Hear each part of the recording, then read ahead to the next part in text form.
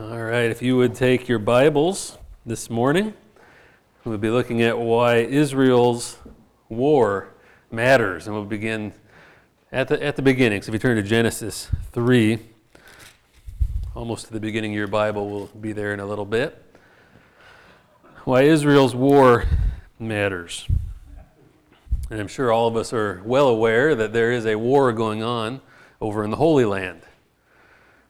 Hopefully that's not breaking news to you, but there is war going on over there, and I believe it's important for us to know as Christians what's going on over there and why. Why does it matter to us as Christians here in Iowa? We're a long ways away from Israel. Should this be a significant thing for us to pay attention to? And I believe it is.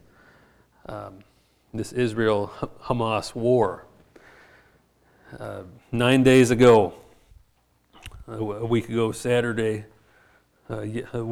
yesterday at 7 a.m. in the morning, Hamas, this Muslim jihad terrorist group, they launched this all-out attack on Israel. By air, by land, by sea. In the Hebrew language, Hamas means violence. And really, I think that describes their actions very well. They are a violent terrorist group. And you think about the timing of when Hamas attacked Israel. A while back, I preached on the Jewish holidays. And remember the Feast of Tabernacles? It was the week-long feast where they would, or each Jewish family, they build a tabernacle or a tent, and they live out in their yard for a week to remember the Israel's wilderness wanderings. But on Saturday morning was the final day, and it is combined with the Sabbath. But it was that last night that the Jewish families were outside sleeping in these tabernacles. That's when this violent attack took place. 7 in the morning. People were still sleeping, unaware that this was, these terrorists came into Israel, to all these cities, and just murdered them, killed them. Just talking about the details, I know Dan mentioned this in Sunday school as well, that thinking about the atrocities of these Muslims that came against the Jews. It's still going on. But at a time when they were totally unprepared and unaware, almost reminds you of Pearl Harbor here in America. But so far, from the numbers I have seen, there were 1,300 men, women, and children who were murdered last week ago Saturday, and even more since then.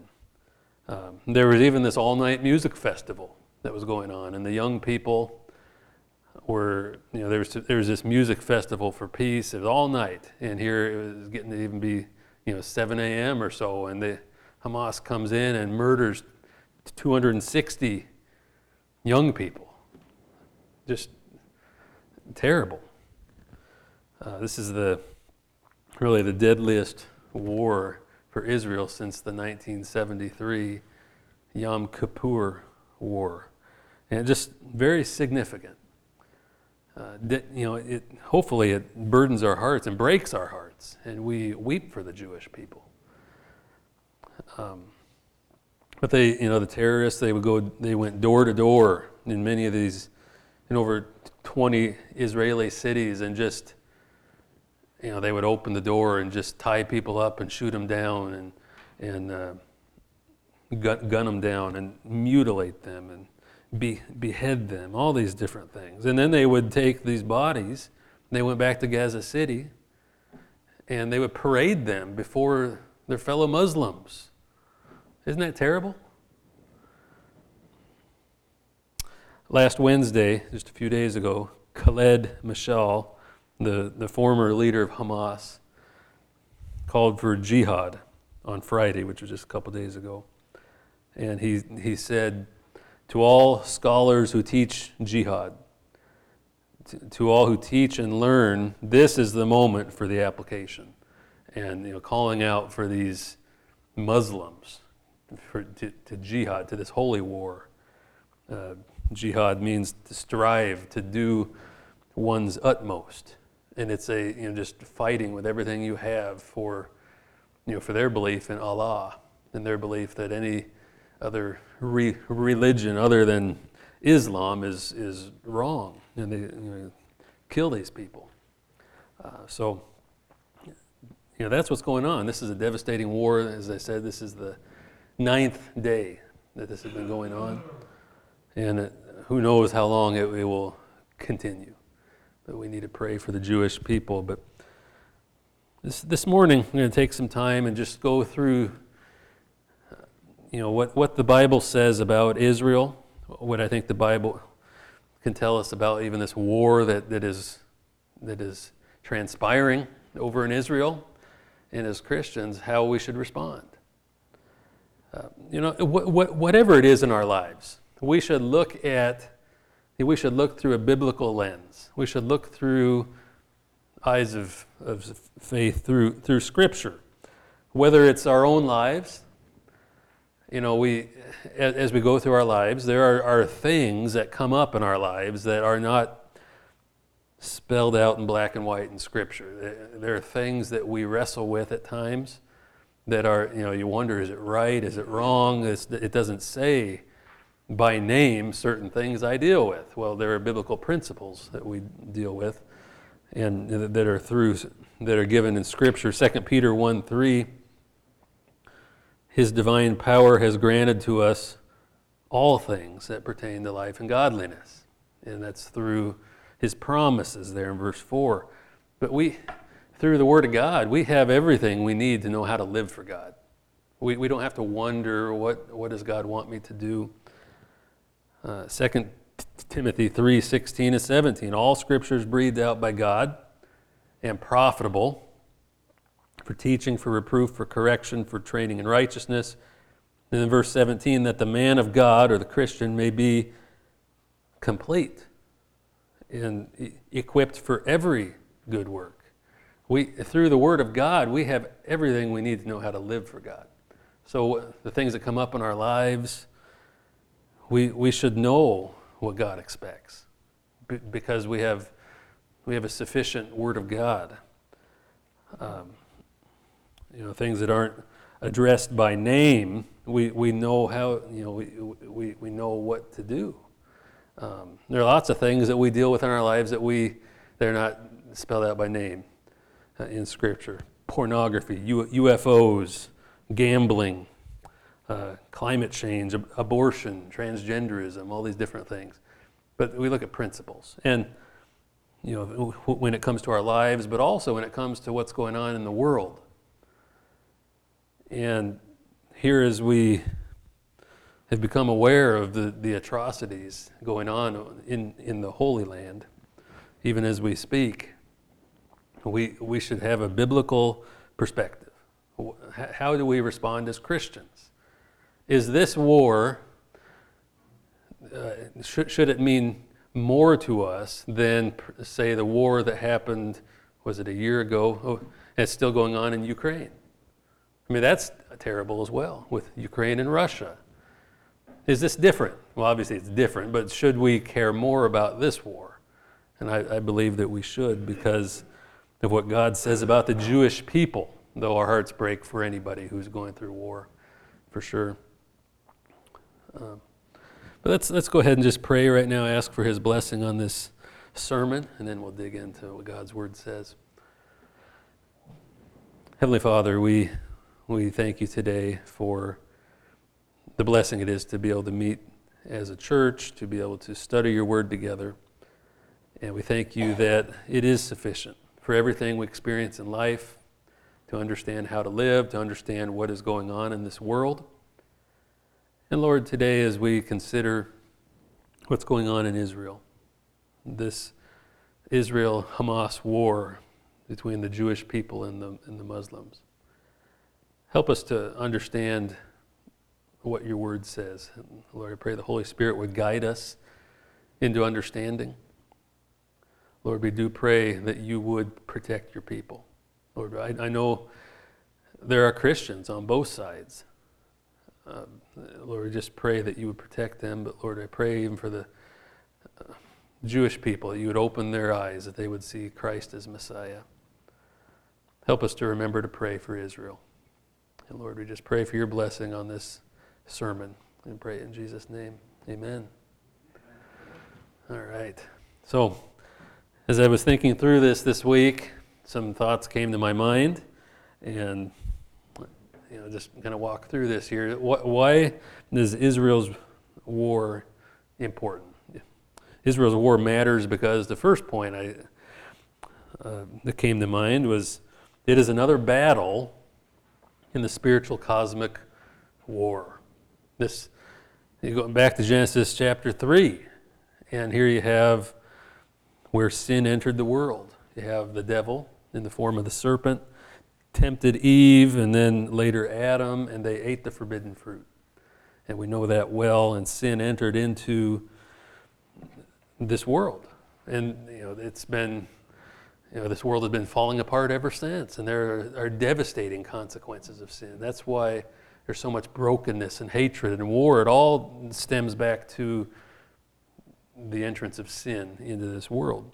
But here in the latter part of this chapter, you have the curses. God curses the serpent, Satan. He curses the woman. He curses Adam. And in that, the curse first to the serpent, verse 15, this is the first mention of the gospel, of the good news of Jesus Christ in Scripture. Right here in verse 15, I will put enmity, God says to Satan, I will put enmity between you and the woman, between your offspring and her offspring. He shall bruise your head, and you shall bruise his heel. And this is the first mention of this cosmic holy war that's going on, that's been taking place for thousands of years between good and evil, between God and Satan, between, here as it says, the seed of the woman, that's mankind, and the seed of the serpent. It's the forces of evil. And I've heard it said that the rest of Scripture from this point onward is the unfolding of this war that is taking place, and it continues even to the present day.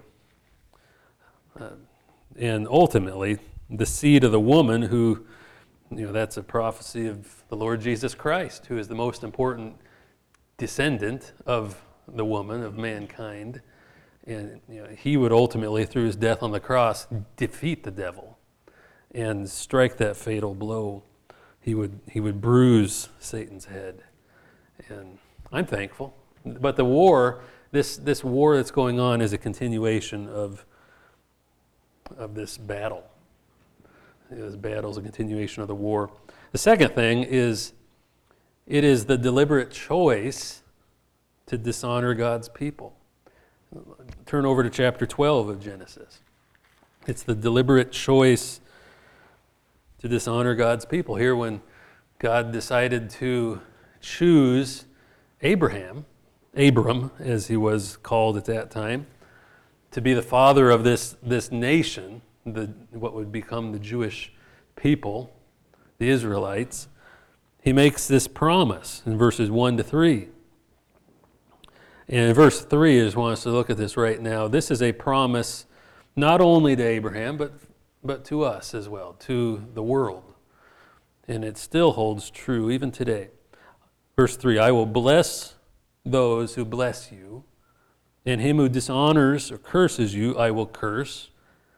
And in you all the families of the earth shall be blessed. This is still holding true. This is true for individuals. This is especially true for nations and their position toward Israel. Will they bless Israel? Will they support and be allies with Israel? Or will they dishonor and curse the Jewish people? If you choose to dishonor and curse God's covenant people, the Jews, there will be God's judgment on that nation or on you as an individual. And so as the Muslims, as they have continued on, especially with this attack here a week ago, they have deliberately chosen again to curse God's people and to attack God's people. And yes, the Jews themselves have a very strong military, and they're fighting back for sure, but ultimately God is in control, and He will hold the Muslims to account. And here the Palestinians, of which the Hamas is part of, they are Sunni Muslim. And they're the world's largest terrorist organization. I didn't realize that. Hamas is the world's largest terrorist organization, and they have come against God's people. And that's no light thing. That's not a laughing matter. God will keep, God will pay them back. God will defend His people. This promise holds true. Now, I am thankful that our nation, America, is standing with Israel, and we should thank God for that. America has sided with the Jewish people, and we stand with them. We have pledged our support. I noticed how just immediately afterward, I think it was even last Saturday, we sent over the aircraft carrier, the USS Gerald R. Ford, which is the most advanced aircraft carrier in the world, and it's sent there right to the coast of Israel to hold the Hamas Muslims to account. And now we've even sent over the USS Dwight D. Eisenhower as well, and all the F-18 fighter jets that go with it.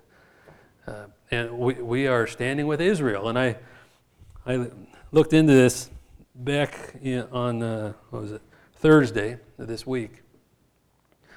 U.S. Secretary of State Anthony Blinken went to Israel, met with Benjamin Netanyahu there in Israel, and I'm not going to read all of his speech that he gave there in Israel, but Secretary Blinken said just a few things that stood out there. He said, "The message I want to bring to Israel is this: you may be strong enough on your own to defend yourself, but as long as America exists, you will never ever have to.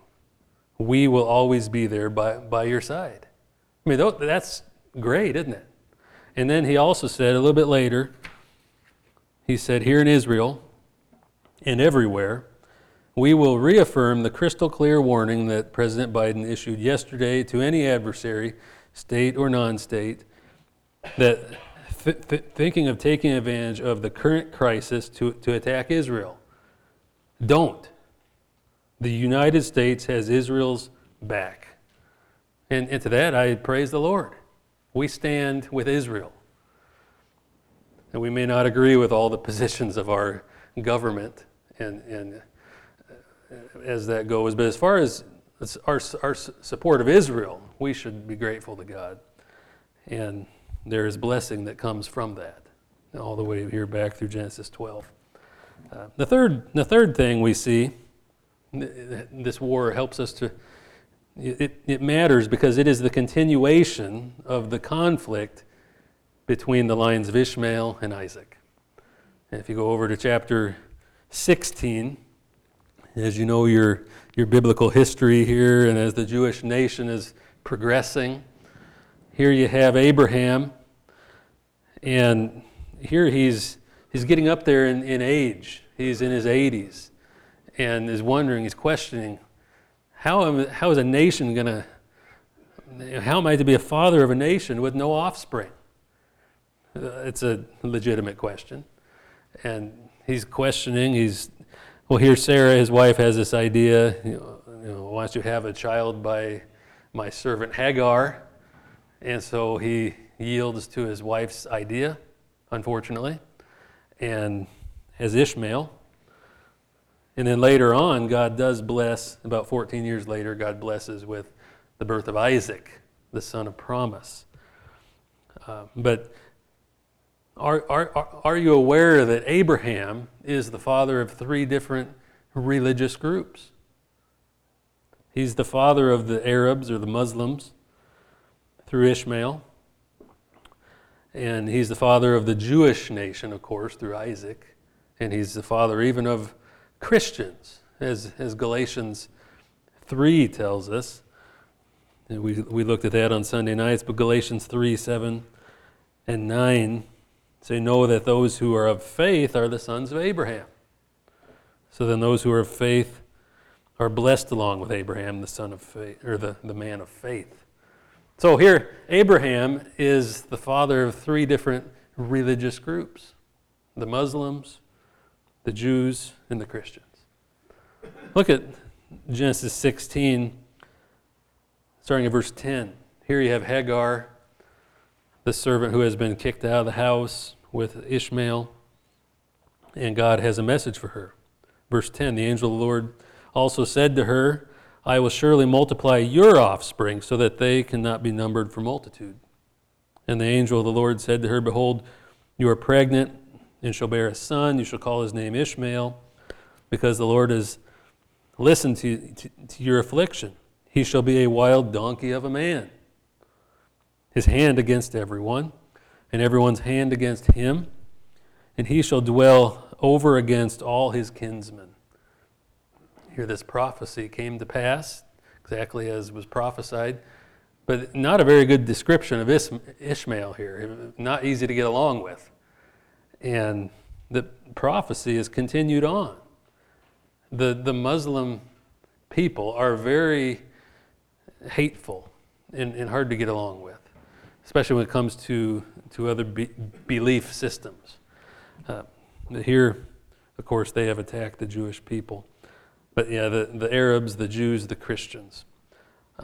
Look back at chapter 15, verse 5. Here God talked to Abraham. Genesis 15:5. And he brought him outside and said, look toward heaven and number the stars, if you are able to number them. Then he said to him, so shall your offspring be. And that couldn't be more true. He would have billions upon billions of offspring. As you think of these three different religious groups. Go over to chapter 17.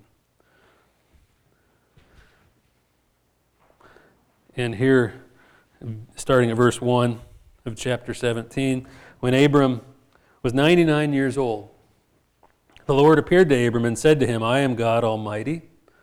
Walk before me and be blameless, that I may make my covenant between me and you, and may multiply you greatly.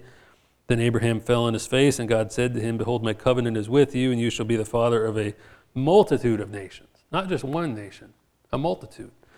No longer shall your name be called Abram, you shall be called Abraham. For I have made you the father of a multitude of nations. I will make you exceedingly fruitful, and I will make you into nations, and kings shall come from you. So this is not just the Jewish people. This is the Arabs as well, and Christians. But you think about that.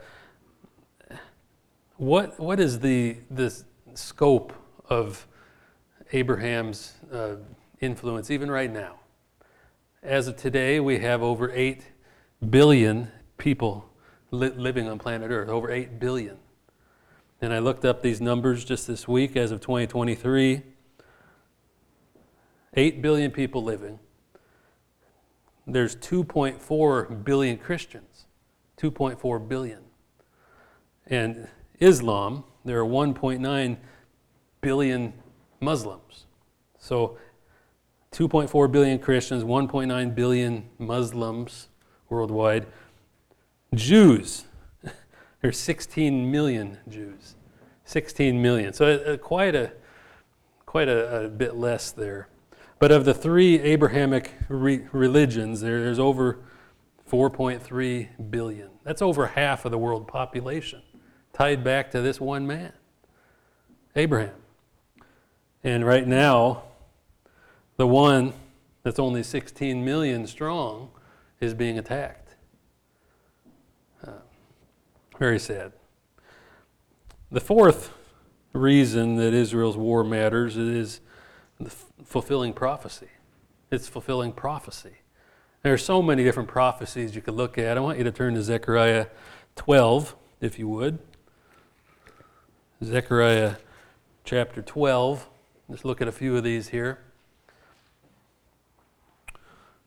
And we're just really scratching the surface. We could go into depth in any one of these. But in verses 1 to 9 here of Zechariah 12 is the prophecy of the time before the tribulation period, the time we live in as we speak. And some of these, there's a lot of mention about Jerusalem and the Jewish land. Let's just start at verse 1, chapter 12, verse 1. The oracle of the word of the Lord concerning Israel. Thus declares the Lord, who stretched out the heavens and founded the earth and formed the spirit of man within him. Behold, I am about to make Jerusalem a cup of staggering to all the surrounding peoples. The siege of Jerusalem also shall be against it, or shall be against Judah. On that day I will make Jerusalem a heavy stone for all the peoples. All who lift it will surely hurt themselves, and all the nations of the earth will gather against it. Now pause right there. Verse 3, we can see this happening even right now. There's no other nation that is more polarizing and more people are opposed to than Israel. And here it says, here in the end times, all the nations of the earth will gather against Israel. And we see this picking up steam and progressing even today. Verse 4, as we go on. On that day, declares the Lord, I will strike every horse with panic and its rider with madness. These are the people who seek to attack Israel. But for the sake of the house of Judah, I will keep my eyes open when I strike every horse of the peoples with blindness. Then the clans of Judah shall say to themselves, the inhabitants of Jerusalem have strength through the Lord of hosts, their God. Verse 6, on that day I will make the clans of Judah like a blazing pot in the midst of wood, like a flaming torch among the sheaves, and they shall devour to the right and to the left all the surrounding peoples, while Jerusalem shall again be inhabited in its place in Jerusalem. Here this is talking about, of course, after the establishment of the Jewish nation, which was in 1948, but all the fighting and the wars that are going on, and God protects his people. And that last verse there, talking about Jerusalem and the people being able to dwell in Jerusalem, that was directly fulfilled in 1967. They could finally, after that war, I think it was a 6 days war, they could go in and live in Jerusalem. But this time, we see this being played out. And continue reading there, verse 7, and the Lord will give salvation to the tents of Judah first, that the glory of the house of David and the glory of the inhabitants of Jerusalem may not surpass that of Judah. Verse 8, on that day the Lord will protect the inhabitants of Jerusalem, so that the feeblest among them on that day shall be like David. And the house of David shall be like God, like the angel of the Lord, going before them. On that day I will seek to destroy all the nations that come against Jerusalem. Yeah, that last part there, verses 7 to 10, I think talk about even right now, where this increasing hatred of Israel and these wars that are taking place, God will fight for his people. He fights through his people.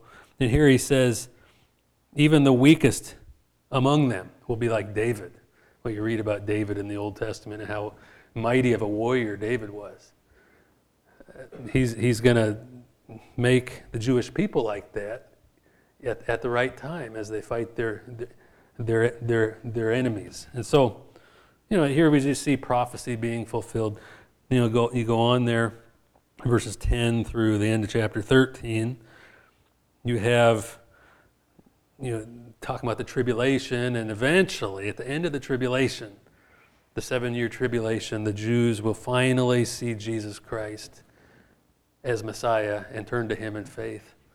They'll weep over him and mourn for him and put their faith in him. But that's not yet. I want you to look down at the very end of chapter 13. And this prophecy, I think, this will take place largely in the tribulation period. But there's really a second Holocaust that's going to take place. We're aware of the first Holocaust in World War II. But now here in verses 8 and 9. In the whole land, declares the Lord, 2/3 shall be cut off, and 1/3 shall be left alive. And I will put this third into the fire, and refine them as one refines silver, and test them as gold is tested. They will call upon my name, and I will answer them. I will say they are my people, and they will say the Lord is my God. Did you notice how many people will die? How many Jewish people will die in this second Holocaust? 2/3 of the Jewish people. That's a massive number. As I said, right now we have 16 million Jews alive right now. And we don't know when this will take place for sure, but if it happens here in the next 10 years, we can see how many people that might be. But there's going to be this time where they are so rebellious and they reject Christ, this process of humbling them and bringing them to the point of saving faith, maybe 2/3, it will be 2/3 will die, but the last third will trust Christ. So, very, very important. But we see here the fulfillment of prophecy. And these are just a few prophecies, but this war just helps us to see there is a lot of fighting that will take place and a lot of death. But there are good things in store for Israel. Praise the Lord. They eventually will believe. They will have peace. As we read in Revelation 20, the millennial kingdom, the 1,000-year reign of Christ, Christ himself will be here, and he will reign from Jerusalem. Israel will be the center of the nations for peace. So there, a lot of blessings to think of. The fifth reason the war matters is God is not done with Israel. God is not done with Israel. You may have heard Christian leaders say, well, we don't really need to pay much attention to Israel. They aren't God's people anymore. The church has replaced Israel. Any prophecy mentioned or given to Israel now applies to the church. That's replacement theology, it's called. I want you to turn to Romans 11. In this chapter in Romans, I believe the Apostle Paul wrote just for that very reason, to debunk that heresy that the church has replaced Israel. Israel has its place. Israel, especially in the Old Testament, was, they had their place. God chose them. They were a people, a land. But now they have rejected Christ. God has set them aside for a time, and he's established the church, which we are part of. But in the time to come, as we'll see here, God will reinstate Israel, and there will be blessings for Israel. Look at Romans 11:1. I ask then, has God rejected his people? By no means, for I myself am an Israelite, a descendant of Abraham, a member of the tribe of Benjamin. God has not rejected his people, whom he foreknew. It couldn't be any more clear. God has not rejected his people. There is still a plan for Israel. There are good things yet to come. Look down to verse 11. So I ask, did they stumble? It's talking about the unbelief and the rejection of Christ by the Jews. Did they stumble in order that they might fall? By no means. Rather, through their trespass, salvation has come to the Gentiles so as to make Israel jealous. This is part of the plan. Now, if their trespass means riches for the world, if their failure means riches for the Gentiles, which that'd be us, how much more will their full inclusion mean? Hey, did you notice there that at the very end of verse 12, as the ESV puts it, how much more will their full inclusion be? They will, in the time to come, be included again. There is a time of restoration coming. He points to that. God has not permanently set aside the Jewish people. They're just set aside right now for a time, but there are great things in store. Look down at verses 25 to 28 here. This is really the highlight of this thought. Lest you be wise in your own sight, I do not want you to be unaware of this mystery, brothers. A partial hardening has come upon Israel, and that's what we see right now with the Jewish people. There is a hardening. They reject Christ. They don't see him as Messiah. A partial hardening has come upon Israel until the fullness of the Gentiles has come in. The Gentiles are just simply non-Jewish people. That would be us. The fullness of the Gentiles. What is the fullness of the Gentiles? Well, that is the full number of people to trust Christ as Savior for the non-Jewish peoples. So whenever that last Gentile convert trusts Christ as Savior, that is the fullness of the Gentiles. We're still working toward that. God is still building his church. Jews and Gentiles are being saved. But when that final Gentile trusts Christ, that's the fullness of the Gentiles. So until the fullness of the Gentiles has come in. And in this way, all Israel will be saved. As it is written, the deliverer will come from Zion. He will banish ungodliness from Jacob. And this will be my covenant with them when I take away their sins as regards the gospel. They are enemies for your sake, but as regards election, they are beloved for the sake of their forefathers. So hopefully you can see here in Romans 11, there's a future for the Jewish people. There's a future for Israel. God chose them in his sovereignty in the Old Testament. It started with Abraham, but has set them aside for right now. It has for roughly 2,000 years during the church age. But when the fullness of the Gentiles comes in, when that final Gentile is saved, then I believe that shortly thereafter the rapture will take place. And, the tribulation begins, and eventually, at the end of the tribulation, that third of the Jews that remain will put their faith in Christ. So God is not done with Israel. So let us not fall into this line of thinking that it just doesn't matter. We don't need to care about the Jewish people anymore. God has a sovereign plan. As we talked about those numbers a little bit ago with the 4.3 billion people who go back to Abraham. With this war, you have the 1.9 billion with the Muslims fighting against the Jews, 16 million. And as you look at those, I think that it's probable that the majority of Christianity also is siding against the Jews with this false line of thinking that the Jews have been replaced. They don't really care. How sad. I believe a true Christian will stand with Israel. Do you stand with Israel? We must. And then the sixth thing is it reminds us to pray for Israel. Turn, if you would, to Psalm 122. Psalm 122.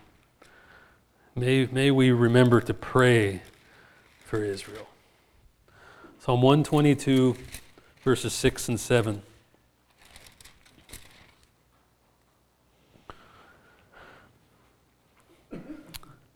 Here David writes, "Pray for the peace of Jerusalem. May they be secure who love you. Peace be within your walls and security within your towers." We need to pray for them. How should we pray for the Jewish people? I think we need to pray for their peace, as it says there. Pray for the peace of Jerusalem. First and foremost, pray for their peace with God. Pray that the Jewish people would see God for who he really is and see his son, Jesus Christ, as their Messiah, and that they will put their faith in him, that they will trust him as Savior. That's the most important decision that anyone can make, is to put their faith in Jesus Christ, Jew or Gentile. And I hope that you have trusted Christ. But let's pray for the Jews, that they would put their faith in Christ. There are many Jews, even today, who are putting their faith in Christ. But generally, largely as a whole, the Jewish people is opposed to Christ. And pray for their peace with God. Pray for their peace with their neighbors, of course, as they're being attacked, as they are fighting right now. Pray for protection. Pray for the violence to stop. But pray for peace. Peace with God, peace with their neighbors. Let's make sure we pray. So, how do we apply this? Well, there's a few things that come to mind here. Let's not lose hope. Here, as we see wars and rumors of wars, as Christ talked about, and we see God's chosen people, the Jewish people, being attacked and killed, fighting. Let's not lose hope. God is in control. There's a sovereign plan that's taking place. And right now, the church is the center of his plan, but the Jewish people will be in time. God is sovereign. Let's not forget to pray, as we already mentioned here, but with the command to pray for the peace of Jerusalem. And, we need to watch for the rapture. We don't know when it will take place. We don't know the day or the hour. But we need to be ready.